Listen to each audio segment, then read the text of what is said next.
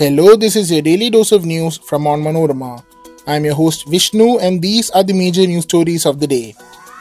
We begin with the Congress Party's continued protest of the disqualification of Rahul Gandhi from Lok Sabha. MPs belonging to Congress and other opposition parties reached the parliament on Monday dressed in black to register their protest. Supporters of Khalistan preacher Amritpal Singh staged car rally at Times Square in New York. Supreme Court asks Karnataka government why can't Abdul Nasir Madni return to Kerala if trial on 2008 Bangalore blast is over. Police probe rules out foul play in Brahmapuram fire as per reports. Malayalam actor politician Innocent's funeral to be held at 10 am tomorrow, thousands pay homage. Let's get into the details. Opposition members in Lok Sabha stormed the well wearing black clothes and two Congress MPs hurled papers towards the chair, leading to the adjournment of proceedings till 4 pm on Monday as ruckus persisted over Rahul Gandhi's disqualification and the Adani issue. As soon as the House met for the day, Congress members wearing black scarves trooped into the well shouting slogans.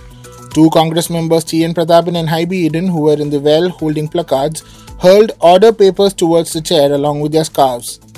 Amid the ruckus by opposition members, Lok Sabha Speaker Om Birla adjourned proceedings of the House in less than a minute after it assembled for the question hour.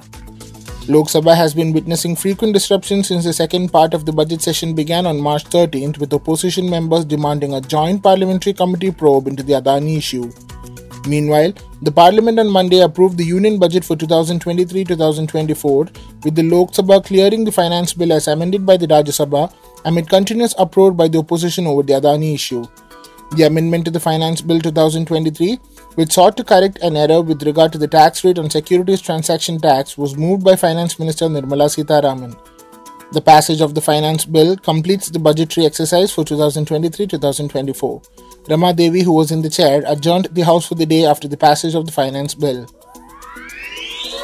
In support of the fugitive radical preacher Amritpal Singh, a large number of Khalistan supporters staged a protest at the iconic Times Square in New York. The protesters took out a car rally that originated from the Baba Makhan Shah Lubana Sikh Center in the Richmond Hill neighborhood and culminated at Times Square in the heart of Manhattan City on Sunday afternoon amid tight security. With blaring music and loud horns, a multitude of cars with Khalistani flags and LED mobile billboard trucks displaying photos of Singh crisscrossed the streets near the venue. Men, women and children gathered in large numbers at the popular New York destination carrying the Khalistan flags and raising slogans at the rally. The protesters, carrying placards reading Free Amritpal Singh, held up photos of Singh as he raised anti-India slogans. Singh's photo was also displayed on one of the billboards at Times Square.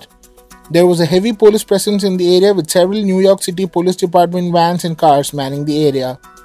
The car rally came a day after Khalistan supporters gathered outside the Indian Embassy in Washington on Saturday, where many of the speakers tried to incite violence, but timely intervention by an alert US Secret Service and local police prevented a repeat of London and San Francisco incidents of vandalism at the Indian missions.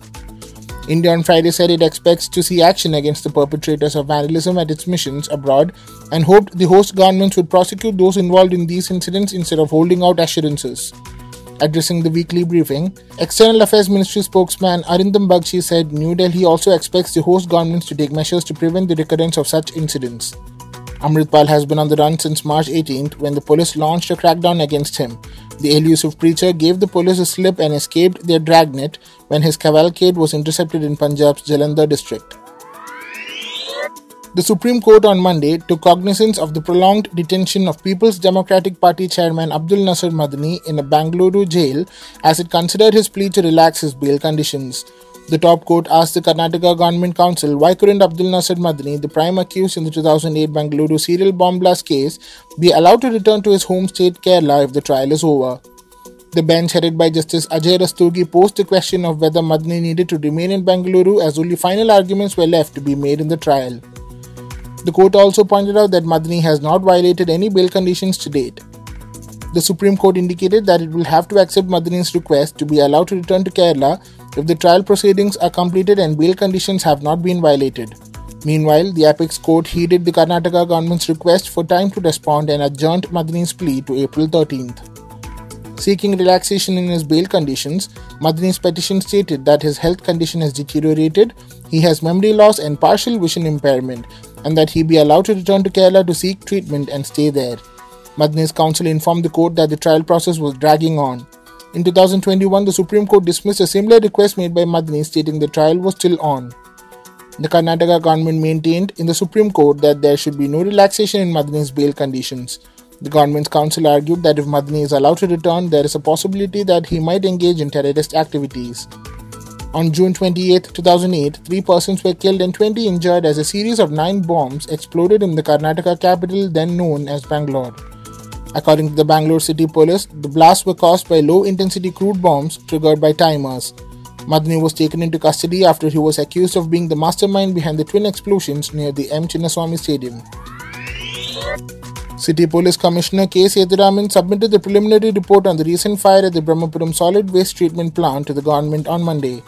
As per sources, the police investigation couldn't unravel any conspiracy behind the eruption of the fire that raged on for nearly a fortnight, and it was found to have been triggered by natural factors.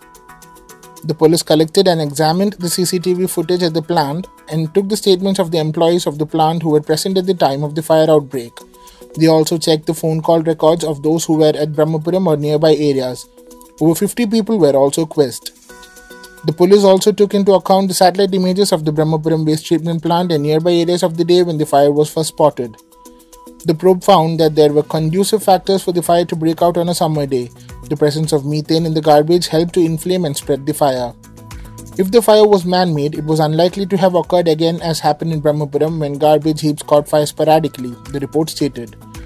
The investigation was carried out under the leadership of P.V. Baby, Assistant Commissioner of Police Trikakara.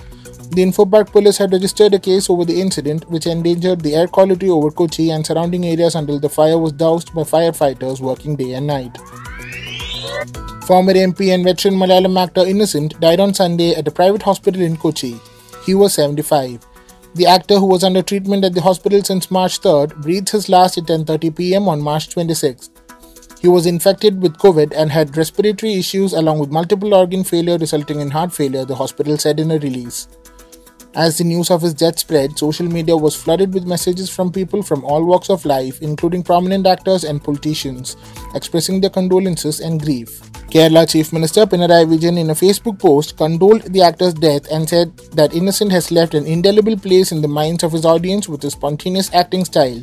He also remembered him as a public activist who touched the lives of the people around him. Innocent's mortal remains were kept at Ernakulam and his home district Thrissur for public to pay homage on Monday. He will be laid to rest at the St. Thomas Cathedral at 10 a.m. on Tuesday. Innocent entered the film industry as a producer and began his acting career, which included both comedy and character roles, in 1972. His latest movie was Prithviraj starrer Kadua, and the last film he acted in was Pachu Malbude Velakkum, directed by Anup Satyan, son of director Satyan Andikad, in whose movies Innocent was a regular. Besides his acting career, he was active in politics also.